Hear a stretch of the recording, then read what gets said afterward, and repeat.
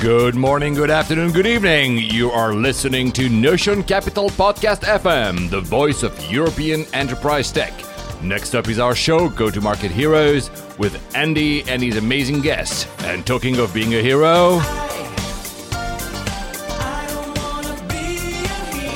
Hello and welcome back to Go-to-Market Heroes. I'm Paul Papadimitriou, your host at large, but I am with the one and only and true host, Andy Lever. But before we jump into the episode, and not into the guest, one question we haven't resolved, Andy. You're an operating partner at Notion Capital. We all know this. You started, I think, in 2020, and we're in 2021. Can you tell us in a few sentences what you've done before? Sure. Yeah, that's a good question, Paul. Thank you. So in that title, operating partner, there's kind of two sides to it. One is the operating, which is where I come from. So started my early career in the US, did Seattle for 5 years and did New York for 5 years between Microsoft and GE. And it was GE that actually sent me down to Silicon Valley and said, who are all these crazy Californians that keep knocking on our door? And that's when I discovered the whole of the Valley and my eyes were opened. So I've been pretty fortunate to go through 5 scale-up and companies that ultimately IPO'd: Ariba, SuccessFactors, Bazaarvoice, Workday, and most recently Hortonworks. And it was Hortonworks where I started to meet all these really super talented founders and tech people. And I thought, hey, I think tech is like reaching a whole new level. We've kind of been through the SaaS revolution, the cloud revolution, the data revolution was starting. And that's where I started investing. I'd known Notion, by the way, since really early days, like 2012. And it just seemed to come together, kind of my operating background that I deploy with Notion companies, and then my own kind of personal investing background that I use with Notion companies as well. So it all kind of came together in a good way. As you say, that was about 15 months ago. So still relatively new. Just pre-pandemic, actually. Great timing right there. And that also explains, and we'll go to the guest now, but that also explains probably actually why this concept for this podcast, because that's truly what you're fascinated about. So tell us, who is our hero today? Who did you invite today with us? Well, I am thrilled that we have Jason Corsello with us here today.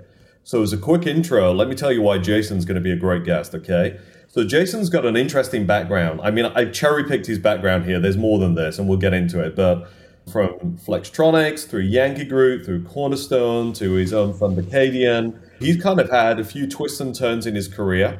He's someone that I always turn to when I want advice, particularly around what's going on in HR tech, and generally around people issues. So he's been a great advisor to me. And somebody that I bumped into many times in my career. So you just heard my background, and I think randomly we probably met each other more times in airports than anywhere else if I kind of cast my mind back. So yeah, it's been interesting. But yeah, thrilled that Jason could join us. Welcome to the show, Jason. Andy, it's a pleasure to be here. Thank you for having me, and Paul for having me as well. I'd love to start with, I'm always intrigued how people got into their job, because you've got so many different ways you've taken your career. Was there a theme? Was this planned? Was it accident? How did all this come about? Andy, my career has been fairly non-obvious and not necessarily by design. I'll try to give you the short version here, which is, I graduated from college way back in 1995 and didn't necessarily know what I wanted to do, and stumbled into this company called NatSeal Electronics that was essentially acquired by Flextronics. So long story short, I grew up in the Valley. I don't reside in the Valley today, but I grew up in the Valley when it was orchards, and the biggest employer at the time was IBM. They in fact had a 9-hole golf course on their property. I'm dating myself a little bit here, but I always wanted to get into tech and technology growing up in the Valley. So I fell into kind of outsourced manufacturing as my first entree into tech, transitioned that into an early stage software career back in 2000 at the height of the bubble. And over the years, evolved into different kind of roles. I was an analyst, as you mentioned, at Yankee Group, and that was really my first entree into HR tech and work tech. So I didn't really know much about it back in, call it 2004. But what I did see is this kind of shift towards cloud computing, software as a service, and that was really what excited me. And so long story short, here we are kind of, almost 15 plus years later. I've gone from being an analyst to being a management consultant to being an operator at a company called Cornerstone On Demand. And I've really enjoyed the software world. I've really enjoyed HR tech. And, half of this career over the last 15 years has been at Cornerstone On Demand. I joined Cornerstone in 2011. We were $40 million in trailing ARR. The company had just gone public the quarter I joined, so not necessarily your typical publicly traded IPO that you see these days. But it was a tremendous ride. Over 7 years, we took it from 40 million in ARR to about $500 million in ARR. Now the company's approaching about $1 billion in ARR. And it's been a great journey for myself, lucky to stumble in SaaS, lucky to stumble into work tech and HR tech. And I still think we're still relatively early days in this world. And so I wake up every day excited to meet new companies, as I'm sure you do, and watching this kind of evolution of work tech and HR tech right in front of our eyes. So your early career, were you, was it more management? Was it coding? Was it consulting? How did you kind of come into the workplace? Yeah, my first job that evolved into Flextronics was really, I would probably best describe it today as essentially a CSM, right? We didn't call it CSMs back in the day, but I was working as a client success manager. Back then I think we called it a program manager. I'm working with some of our largest companies and clients, that range from everyone from HP to Apple. We were actually one of the first manufacturers of the iMac way back in the Apple transformation. And got to watch that kind of firsthand. So, as we like to call it today, a CSM, but I've been lucky enough to wear lots of different hats in my career, whether it's, M&A, product strategy. I ran marketing for Cornerstone for about a 1.5 year period of time. So, part of just my evolution as a person, as a manager and as an operator. And you've covered a lot of ground there in different roles, and given a good view of business as well, kind of looking at it from all these different angles. The one I'd really love to know more about is, so being an analyst, because a lot of people listening to the show will speak to analysts, but won't necessarily understand what an analyst really entails, Was that a conscious career decision, or, how did you end up in that? And what would you recommend people do in terms of approaching analysts? Because they're probably going to have to speak to them more and more and more as they grow their businesses. Yeah, Andy, I think the analyst role has changed quite a bit just in the last, 10 to 15 years. To answer the first part of your question, I kind of, like a lot of things in my career, I guess I kind of stumbled upon it. I had just gotten married and my wife said, I'd really like to move back east, back to, where I grew up outside of Boston. And, Boston is kind of the mecca for many of the analyst firms, IDC, Forrester. Yankee was one of the early pioneers back in the day. And so I just got connected through a gentleman named Phil First, who now runs his own analyst firm. And so it was kind of one of these things where I just stumbled into the world. And my goal when I got into the analyst world back in 2004, I just wanted to meet everyone. I wanted to show up at every event and be the first guy there and the last guy to leave. And through that evolution, I got to meet, all of the relevant CEOs, CTOs in the market. So, many people that you certainly know, Lars Dalgaard, who was the founder and CEO of SuccessFactors, Dave Duffield. In fact, I met Dave at the very early introduction and the first launch of Workday back in, I guess that was 2007-ish. Certainly my boss for 7 years at Cornerstone, the founder and CEO, Adam Miller. So my goal is just to consume anything I could, from networking to learning. So, back in the day, research was really around understanding markets, right? How big are markets? What are the TAMs? How do you think about market leaderships, market trends? And that was kind of the foundation for me, as I went to Cornerstone, leading strategy and corporate development, is kind of also looking 3 years or 2 or 3 years ahead. Like, what are the next emergent trends so we can start investing them today, and hopefully when they become wider adopted or more widely adopted, that we can be at the forefront of those things. And now, running my own venture capital firm, a lot of that work as an analyst is coming back to root. I always joke with people, once an analyst, always an analyst, but I'm always thinking about how big is the market. Lots of times you turn on CNBC and VCs talking about, well, the TAM is unlimited, right? And I'm not necessarily a believer of that in all cases, but I always try to understand how big the opportunity is, because as we're investing, when I invest LP dollars, I want to think about what's that return on investment look for them over the years, and how do these markets need to shape up as we're making investments. That's really interesting. And we'll talk about your investments later on. I'd love to get to that and get your ideas. I think back to my career, so when I met SuccessFactors, which was probably about 2006, relatively early, especially in terms of their international expansion, this whole talent management and L&D, these were all new terms. There were new things that were being kind of bolted onto like a pretty legacy, old style core HR system.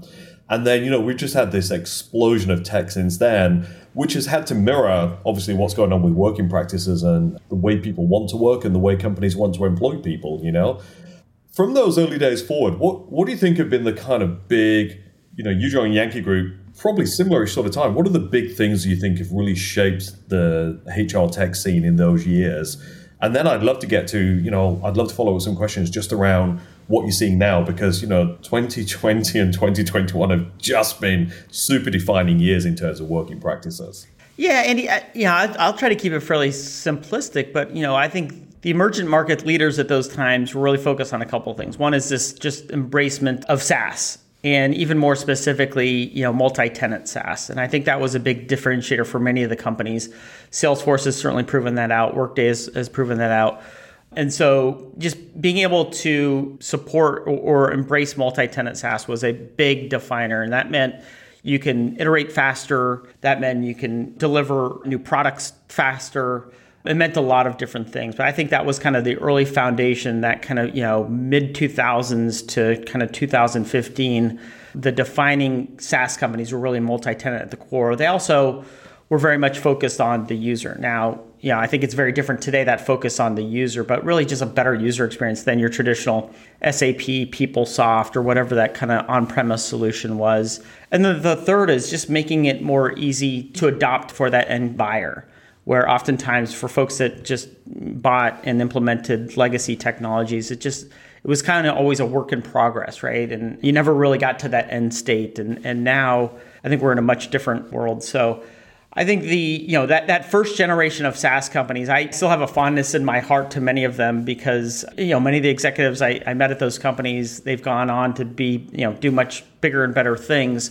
But that to me was just kind of the first early learning curve of watching this evolution of markets from the technology changing to the business models changing. And I think, again, we're seeing a little bit of that today as well, right? I think I'll say one last thing here. Yeah, I remember, I think it was Anil Bhusri, who worked at Workday, that talked about evolutions in kind of 15-year cycles. And I think we're at kind of the beginning stages of one of those kind of 15-year cycles again. I cast my mind back, those first generation companies, things like the iPhone was only just arriving. Yeah. The iPad was kind of barely arriving. A lot of the social networks that we know today didn't exist. AWS didn't exist. So there was a lot to make SaaS appear as seamless and joined up as it did, there was still a lot of heavy lifting to do and things to work out because there wasn't many blueprints, I don't think, to go from. I think a lot of tech then was shaped by what was going on in consumer. People wanted to kind of approach business tech the way that they approach tech at home. Hey, my tech's getting simpler and simpler at home. Why is my tech in the office not going the same way? Do you think that's a continuing trend, especially as we think about today, the way people want to interact with tech? Yeah, well, I'm sure you remember this term fondly, Andy, the consumerization of the enterprise, right? Which I never really loved. But, I think we're always striving to have more usable, better technology into the enterprise, right? And I don't think it ever gets solved. I think it's just constantly iterating. But I do think we are definitely seeing more consumerized applications, right? And maybe that's because we can use them on mobile devices now. I do think we're at also this beginning stages of much smarter, intelligent applications, right? And more personalized. So when I log into a system, it knows who I am. It knows what learning I may need to do or I may want to do. It knows a lot of things about me individually, either as an employee or even as a manager. And I think that's kind of the next evolution. So is that part of consumerization? I think so. And I think we will continue to see that shift. We do run into certainly issues around data privacy that I think are getting more complex. And so as applications get simpler behind the scenes, we get more complex around how we leverage or how do we manage data privacy in a whole unique way. I think this is certainly where Europe leads the way in defining some of those kind of regulations or requirements. But as much as we make some of these applications simpler, they still do get more complex behind the scenes. And that becomes a bit challenging for both technology companies to how to manage to that privacy, but also to individuals on what information they want to give up. I was on a call the other week and someone said they thought 2020 was 5 years of change in 1 year. Yeah, the way that they kind of phrased it. What do you think the pandemic has either speeded up in terms of changes or has just made happen because of circumstances? Oh, Andy, I mean, I could probably talk a while about this. It's funny you say that. When I launched my fund in 2019, I put together our operating manual. And one of the things I put there, and I think it was on page 1, is we're going to see more change in the workforce in the next 10 years than we have in the last 50. Now, this was pre-pandemic, and I think as you said, we've probably seen more change in the last year, or we will see more change in the next couple of years as we've seen in the last 50. But there's so many interesting changes that are happening, whether they're macro level changes or technology changes. We can all look back to the wide adoption of some of the tools that we've used over the last year, like Zoom and Slack and others. We've all seen that and not necessarily need to be repeated. But I think that we are seeing now different mandates of what we expect out of work. This whole blend of work life, I think, is becoming a real challenge for organizations because we fire up Zoom every day. We know how people live. We know what happens in the background with kids and animals, and you have it. So we're entering a whole new world of work in terms of what we expect out of it, how our employers and managers manage us, as well as the tools that we're using. I think, we're all kind of hardwired in many organizations on the tools that we use. But I think we've learned anything in the last year is we need much more agility and much more flexibility in the tools and technologies that we're using. And even though we've adopted, really great tools over the last 10 years, I think what we've seen is that, many of them can't support the new way that we work. I'll say one last thing. And one area I'm super fascinated with, and this is an interesting global trend, is around this evolution of what many are calling the extended workforce. And what I mean by extended workforce is we have kind of 3 types of workers today, right? We have your traditional employees. You've got your 1099s, here in the US, which is essentially your freelancers. And now we've got the evolution of your gig workers, right? And gig workers are, I think it's constantly changing on what we call it, how we define a gig worker. But we don't have laws that support those 3 classifications of workers today. And so I think this is an interesting trend, whereas one, this adoption and rise of freelancers is going to keep going, right? We actually saw a little bit of a dip in 2018-19. I think that was in part because unemployment was so low. But I think we're going to see that spike back up over the next couple of years, this rise of freelancers, this rise of gig workers to provide additional income and flexibility. And, what a lot of people now call this rise of the creator economy. It's a VC term that everyone likes to use these days. But I think it's this ability to do multiple jobs because of your interests and things that you care about. And so this is a fascinating trend. And so the way organizations manage that today, I don't think many organizations really know how to manage it or effectively manage it because it's so dynamic and so fluid. I think back to I'll say traditional HR systems, the blueprint they use, which was there's an organization, it has a hierarchy, people sit in offices at desks, they have assets that they're using. Yeah, they go on prescribed training courses, and I'm being extreme here to make a point, but you know what I mean? Yep. Yeah, it's very rigid. Yeah, and it feels like pretty much every part of that's been blown up now. Yeah, both sides of the equation for the employee and the employer, and I think that loose coupling works on both sides now, where people kind of want that. To your point, I think it used to be, hey, we have permanent employees and we may have contractors for specialist skills and we may have gig economy for more kind of blue collar, but all that's been blown up as well. Gig economy could be all the way up to a super specialist skill where someone just says, hey, I just provide the skill and this is what I want to do. From an employer, how much of that do you think they should be embracing now? I'm just curious as to, what gaps do you think they've got and they should be thinking about? Yeah, Andy, that's an excellent question. And one thing I think that we've seen over the last year is we all try to put everyone into a box, right? Or, everyone's going to go to, every company's going to be work from home, right? Or everyone's going to be, go into the office. And the fact of the matter is every single company is going to have to approach the world probably a little bit differently, right? So it's not going to be a one size fits all to the workforce going forward. To answer your question, I think part of what organizations should be doing now is looking forward a couple of years and figuring out what do you want your organizations to start to look like in the next couple of years. And I think a lot of companies are already doing that work and talking about it. And then, start from there and roll backwards to say, okay, what do we need to do in terms of changing our performance management process, our compensation management process, our systems that we're using today? Because, to your point, when I was at Cornerstone and I would go to our headquarters in Santa Monica, and any given day you'd walk in the headquarters and you'd see accountants from PwC in the office. You would see, overflow of lawyers that we would have from time to time because of certain periods of quarters. You'd see freelancers that we're using in the marketing department. And I didn't know who these people were, but I could recognize faces all of the time. And I think that's the new shape of the workforce, is that maybe we're not going to see them in physical locations, but certainly we'd like to know, who is in that building, because if you fast forward the next couple of years, we've got skills that are at all the organization. We just don't know where they exist, right?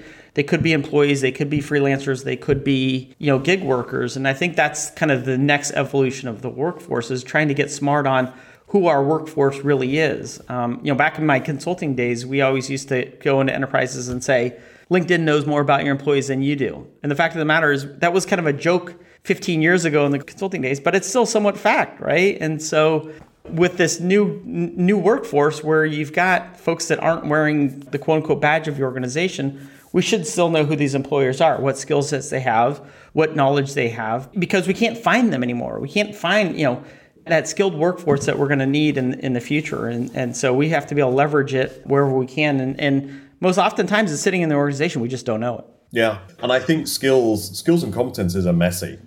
I look back and I see a lot of companies that try to kind of put them into clean kind of boxes as to who's got what, where, when. But it doesn't always work like that, as you'll know better than me. One of the things I get asked a lot, though, now is around employee well-being and mental health now. Yeah. So a lot of it is, how much should I do as an employer about this? And should I prescribe versus advise?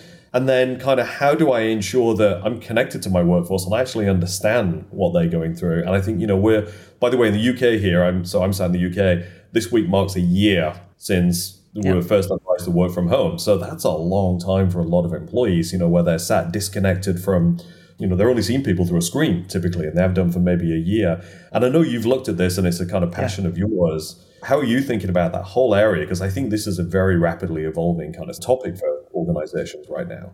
Yeah, this is a super interesting topic for me personally. It actually started when I read a book from Jeffrey Pfeffer called Dying for a Paycheck. This is about a 3-year-old book now, so pre-pandemic. And what he wrote about in that book was essentially that stress was one of the leading causes of death in America. I think he said it was the 5th leading cause of death in America, next to diseases like cancer and otherwise. And, there's a bit of math behind that, but I guess the core of what he was getting at is that mental wellness was becoming a big issue within corporations.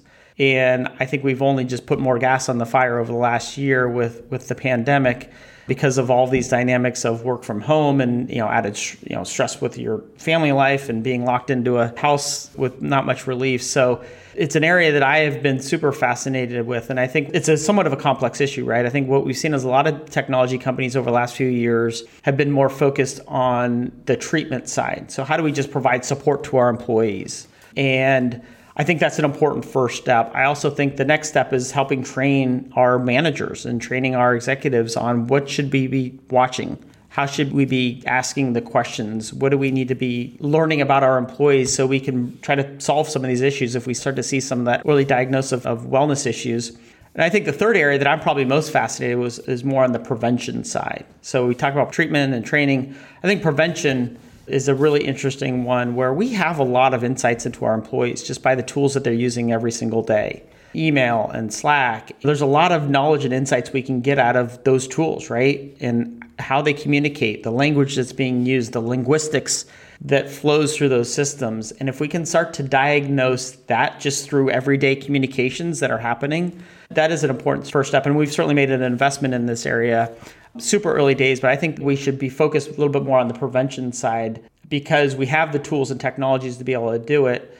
In line that question, though, there's a lot of, as I mentioned earlier, privacy concerns. What do you want to share, or what do you want managers to know if you aren't sharing individually, right? And so these systems, run the risk, and Microsoft ran into some of these issues with some of the technology they were using a couple of years ago. So privacy is something in this wellness area that we have to be very careful on. How do we manage that privacy of giving information to employees without the employee's consent, with scrolling through emails and messages? But I think we will continue to see issues with mental wellness, in part because there's still just lots of uncertainty in work, lots of uncertainty in the world, and I'm not sure we're going to solve it at least this year and even going into next year. That's really interesting. And one of the terms that I saw used a lot back in the day was kind of in the flow of work, which is what can you learn about your employees and what can they learn about you, kind of just by engaging them where they are, rather than pull them off to say, hey, go to this application or do this or fill in this piece of data. Is kind of like wherever they are. How do you think, especially in this world where we're using, you mentioned the Zooms and the Teams and whatever it may be, is there a chance to kind of be in that flow of work, do you think, to kind of engage with employees in a different way? Because I don't think you can mandate things around mental health. You need to kind of proactively just try and get ahead of it, is just my thinking. Are you seeing any unique or innovative ways that people are doing this, or any thoughts on what's out there? One of the thesis, Andy, in our fund is around software for the people, is the way I call it, right? And what that means is, a lot of the power of technology is shifting from the corporation to the employee. And in doing so, what that means is when I fire up an application, it has to be useful for me as an individual. And so, I'll bring it back to the wellness example where if I could see through a technology telling me how I communicate and basically telling me if I'm redlining in my wellness, then that should be personally to me. And then I should be able to determine who else has access to that data if I want to open it up. So that's just one small example. I think what we're doing in this kind of next generation of SaaS is leveraging data, but it's also, I think, trying to answer the what's in it for me for the employee, right? What's in it for me if I complete a performance review? What's in it for me if I take this training course? And that is a big shift that is certainly underway right now. But I don't think we've necessarily done that with a lot of the existing technologies within the enterprise, is providing someone to be able to answer that question of what's in it for me. I mean, I came from Cornerstone, which is the leader in enterprise learning. And most times learning today still is very much like take this course and complete it by this date because you need to be in compliance. But the fact of the matter is that there may be things that I care about that because I want to develop my career, I want to progress in my career. And so what courses should I be taking to help me progress in my career? The systems are getting smarter and we've got a lot of data that says, hey, if I took this course, maybe I should take that course. Or if I knew this colleague was able to get a promotion because of the courses they've taken, maybe I want to take those same courses. So we're at the early days of being able to answer that what's in it for me for the employees. But that to me is where a lot of the technology companies that I look at today, I think they have to be able to answer that question. Like, why is this important for an employee and manager? Because we've seen this evolution of product-led growth, right? And we're going to continue to see that. And the more ability that you can give tools to employees and they're actually going to use, then is better for certainly the vendor and hopefully better for the employer. So I'm hearing that training courses are kind of off the charts right now. I don't know if I've seen numbers, but people are sat at home, so they're like, hey, I'll go get myself trained.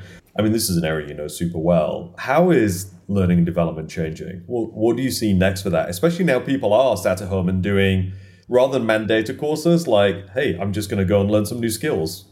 Do you see big changes ahead for that industry? I do. I'm mixed on this, where I think there's a lot of myths out there of what training has done over the last year.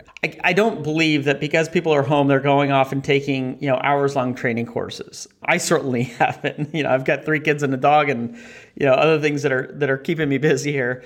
So I don't necessarily buy into that belief that, people have now spare time and they're going to go take training courses. But what I do believe is that training is becoming more accessible. So that's certainly a good thing. I mean, we just saw the publishing of the Coursera S1, which came out, I think, a week ago. Coursera was one of the early pioneers of this concept called the MOOCs, the massive open online courses.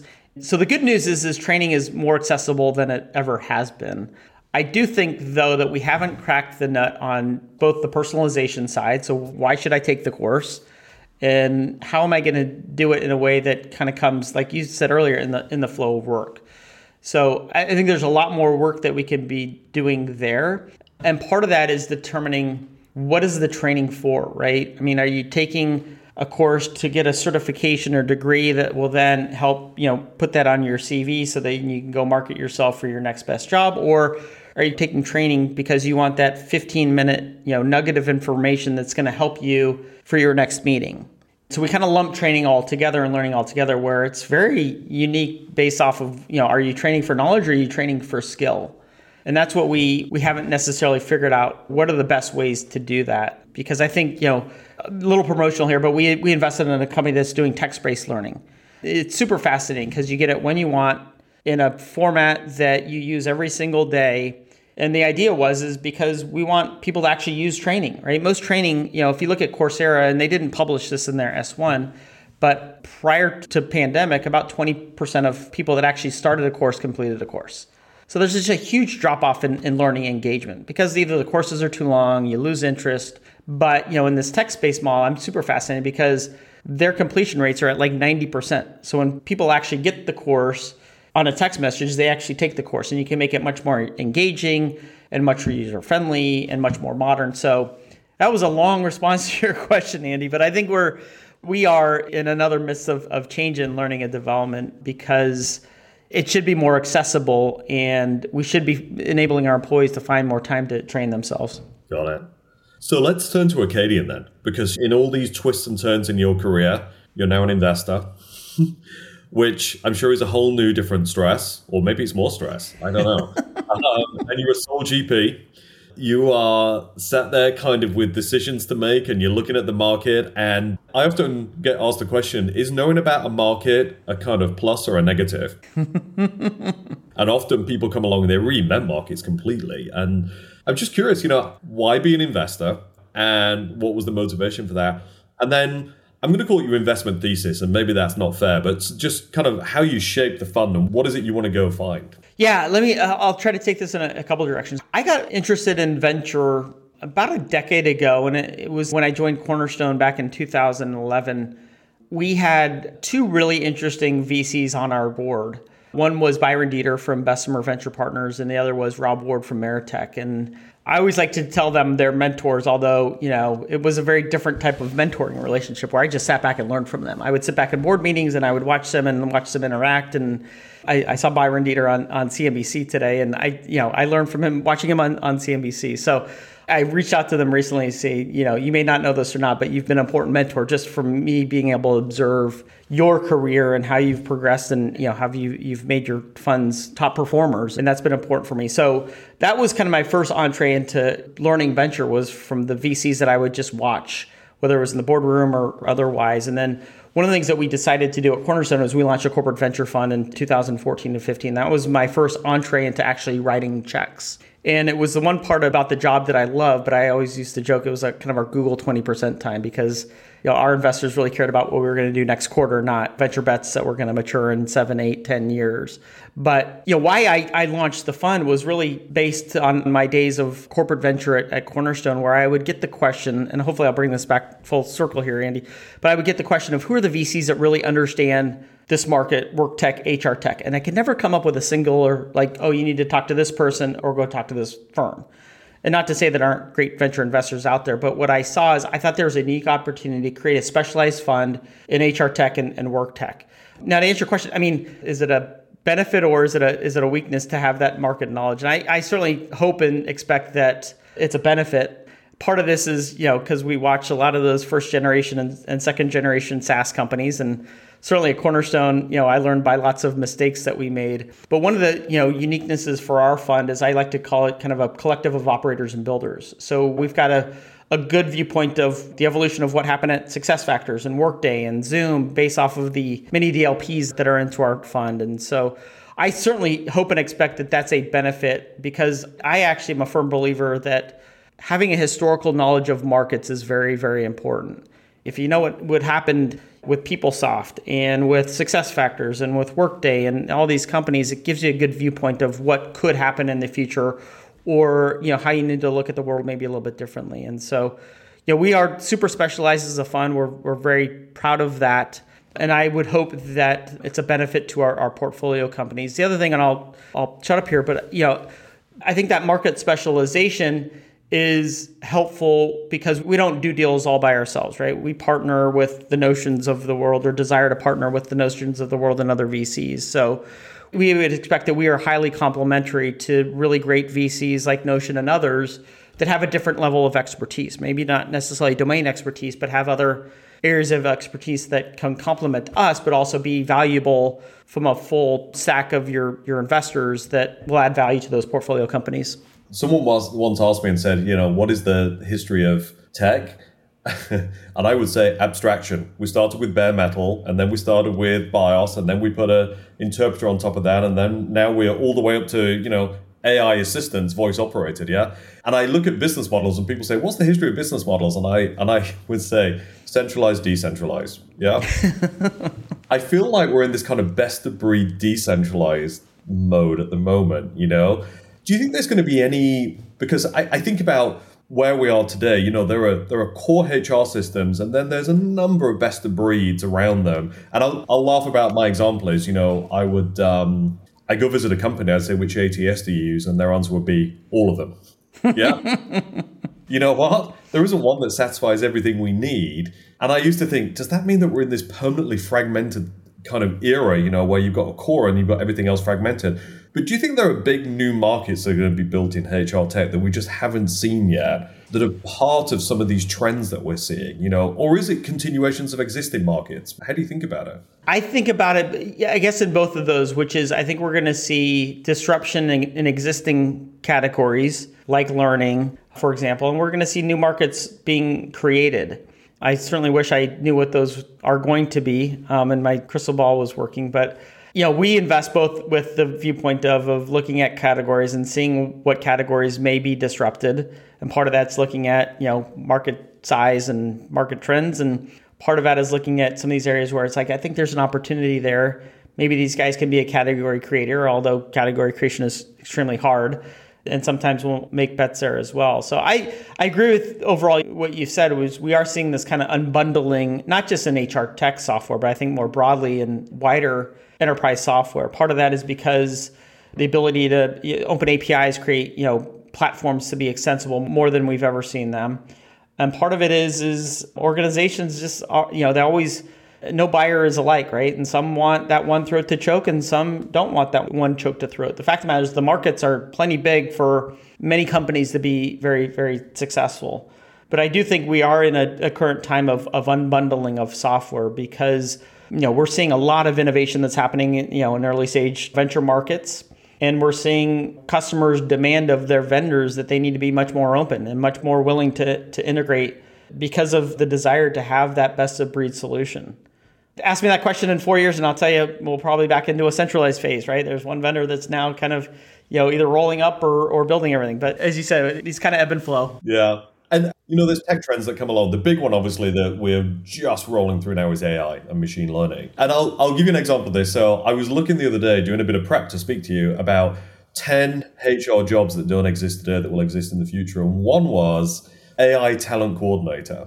And I stared at that and I'm like, AI talent, what is that? And I realized that, is AI augmenting? Are you seeing tech trends start to shape a little bit, kind of the changing nature of the HR function as well? I think we're seeing HR organizations realizing one is they have a lot of data that just goes unused, unleveraged. And two is we've got this great, AI and machine learning capabilities now that we probably didn't have 5 years ago. And so you combine those two things and we've got a tremendous amount of power of data that can be leverageable or leveraged now.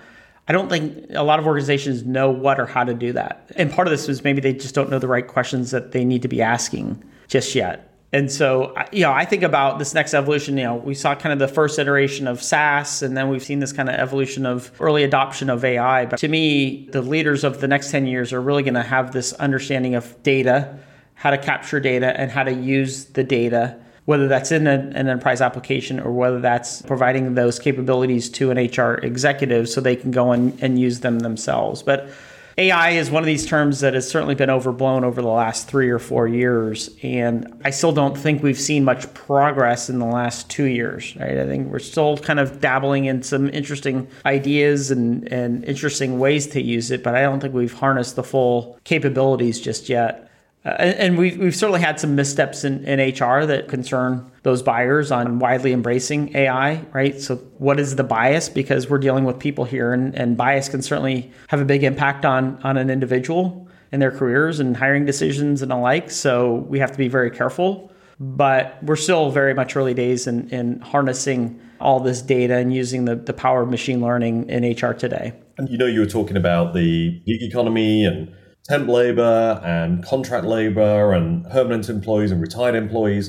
The whole find talent, get talent, retain talent, development talent, that whole life cycle. We used to think of it as a very traditional kind of, hey, we've got a process, we put people in the process, we interview them, and they kind of come out the other end with the person we want. Do you think that model is going to blow up in terms of, talent could be anywhere? It could be in your organization, it could be out of your organization, it could be in your country, it could be out of your country. I just look at this and I think, wow, all of a sudden the equation's changed for organizations. Yeah, I think it already has blown up, but I don't think we know how to put the pieces back together just yet, if that makes any sense, right? Which is, we have had all these processes, right? I mean, we've all gone through annual performance reviews, and we've all gone through different cycles of processes. And, many of them are probably unbeloved to most employees, myself probably included. But a big focus over the last couple of years has been around skills, right? Oh, so we need to upskill, reskill, and I think that's still, a buzzwordy type of term, but I do think that we still don't have a harness on how to manage skills, how to build skills, because we've all seen this in corporations, right? Someone leaves the organization, and what do? You fire up the job rec, you post out the job, and you hope to get all these inbound candidates, when 9 times out of 10, you have probably a good enough or better candidate in your 4 walls. You just didn't know it. Or you had someone that you knew you could develop probably relatively rapidly, but you didn't know how to do that either. So I think the ingredients are there. We just haven't put them all together just yet. And that's not to say that companies aren't doing things. I think there's a lot of work that's happening right now to figure out, how do we need to reskill? How do we need to upskill? I think in Europe, it's a very different viewpoint than it is in the States, because we have at-will employment in the States. So sometimes, workers in many cases are just disposable. You have to look at it a little bit differently globally, and that presents another challenge in itself. But I do think that we are in an interesting stage where, we don't have a gap in technology. We don't have a gap in a lot of these areas. It's more of a gap on how do we want to harness all of these things together, technologies, new applications, exploring new products to get to where we want to be. And I would hope that, if we've learned anything in the last year, that we should be doing much more experimentation, particularly in HR tech and work tech, because I think what we saw in the last year is a lot of companies just, no one was really prepared for a pandemic, but what we did see is a lot of companies that were just stuck. They didn't know what to do because their technology wasn't able to support the rapid changes that happened in the organization, right? The unemployment went from 3.5% to 14% overnight. We didn't know what to do in that short period of time, and now we don't know what to do to build the organization of the future. I think also people expect different things from their employees now in terms of giving their time, company's money, shares, different pledges around kind of how we're going to give back to the community, how we're going to give back to people.